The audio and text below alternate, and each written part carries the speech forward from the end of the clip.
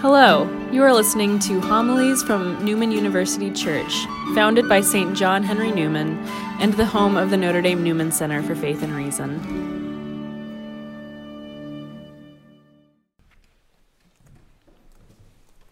I've had an earworm all week ever since I first started looking at these readings, and thankfully it was a good one, not some bad jingle or a song of trite meaning. But it's that part of that verse that we just sang in the psalm. The stone which the builders rejected has become the cornerstone. This line from Psalm 117 is, in the early church, taken up as a short course, really, in the person of Jesus Christ. That which was rejected is the base upon which all is built. When I was a Holy Cross associate the year after I graduated from university, I went to Portland, Oregon, and I taught in inner city grade school. All of the kids that I taught were African American. They were from poor and very extremely poor backgrounds.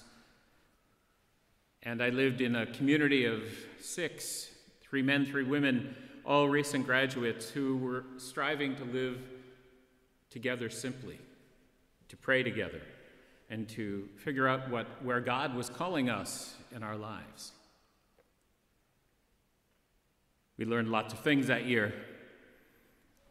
We learned a lot about want and the difference between wants and needs, somewhat because our budget was wrong and we truly were living in an intense poverty. But it meant that we didn't do much other than sit and talk a lot at night. And we engaged in all sorts of philosophical discussions and questions about who we are and who we're called to be. And there was one priest at the University of Portland, Scott Pell, who introduced an idea to us that perhaps what God was calling us to was a small, more purified, more intense understanding of church. And there's something attractive about it. There's something about this reality that the church must continue to strive to hone itself to become God's useful tool in our world. But one of my housemates, Greg, flatly rejected it. And he reminded us that no, the Catholic Church is everybody. All of us are imperfect. All of us fall short of the goal. And that our purpose must be to have hearts open to everyone, to strive to be as Christ was for all people. And that we're not a small, purified, advanced guard of something. We are the big tent church. In the words of Flannery O'Connor, Catholic, here comes everybody. Saint and sinner, all working our way to heaven.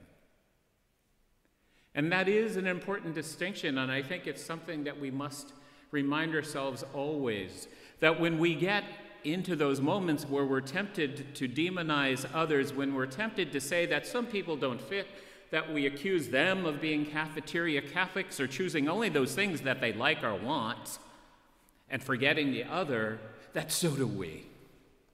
Each of us choose and select those things at least put as primary, those things that we find important, and often put aside those aspects of our faith and our tradition that we find either distasteful, we don't understand, or just don't particularly like. And Jesus, the Good Shepherd, came for everyone, all of creation, to invite each and every person, each and every created being into the fold, to welcome them, to carry them, to nurture them, to cherish them. And it is in that love that we are saved, not because we've merited it in any significant way. Hopefully, we begin to merit in some ways.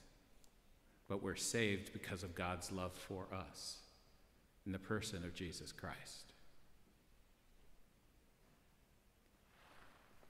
Jesus ate regularly with sinners, with those rejected by his society. And when he ate with them, he didn't cherish their sin. He was not enchanted by their brokenness. He fell in love with that spark of divinity, that human core.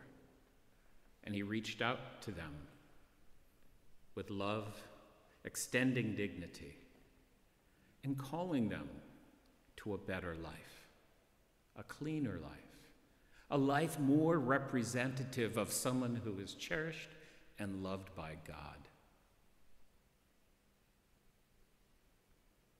We read in 1 John today that we're allowed to call ourselves children of God, for indeed we are.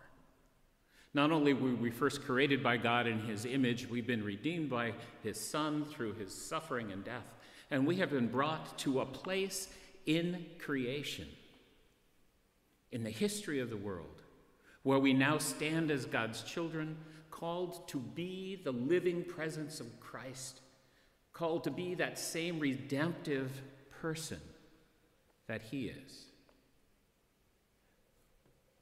In some future time, in some future place, John tells us, we will know what all of that will look like, because we will be seeing God and we will be like God. But we know that that process has already begun. It's begun in us at our baptism, when we have been shorn of those sins that hold us back. We've been given the Holy Spirit, empowered to go forth and to proclaim the good news, to proclaim it with our mouths, to proclaim it with our lives. And isn't that what we see Peter doing today?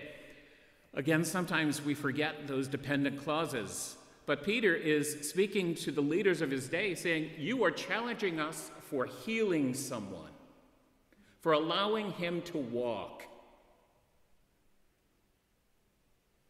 And I tell you, we did it in the name of Jesus, and all that can happen, all that will happen, that is good, is in the name of Jesus.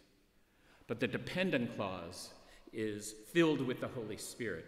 Peter, we know, was not able to do this on his own, but when he allowed himself to be filled with the Holy Spirit at that Pentecostal moment, when he became renewed in the person of Jesus Christ, he was able to go out and heal as Christ did. He was able to teach as Christ did. He was able to go with the confidence of one who walked in unity with his loving God into the face of those people who could oppress him and beat him, and bring the good news.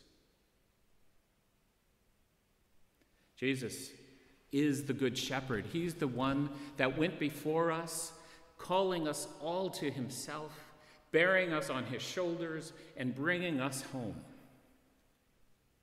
We now have that same spirit with which he lived, to bear the needs of others, to reach out to the broken, to hug the lonely, and to remind them that there is a purpose, there is a meaning, and that we have it.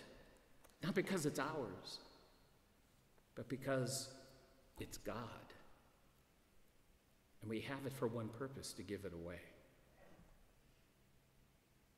As church, we are called to be as the Good Shepherd is, united as one with our Heavenly Father. Self-sacrificing, not in some sense of beating ourselves up, but in the sense of caring so much for the needs of others that we want them to know what we know, to have what we have, and that we give of ourselves in the way that love allows us to give, without taking away from who we are, but becoming ever more fully the person God calls us to be. The Christian life is to be transformative. We have thoughts, we have ideas, we have structures, we have all sorts of things to help us, but ultimately, it's about you and God. It's about us and the one who saved us. Today we approach the altar of salvation. We once again reenact that saving action of Jesus Christ, where he becomes present on our altar. He becomes real in our midst so that we can take that which he is, consume it, and become ever more fully that which we are to be. It's not magic. It is mystical. It is truth. It is our joy. Let us profess it today and every day of our lives.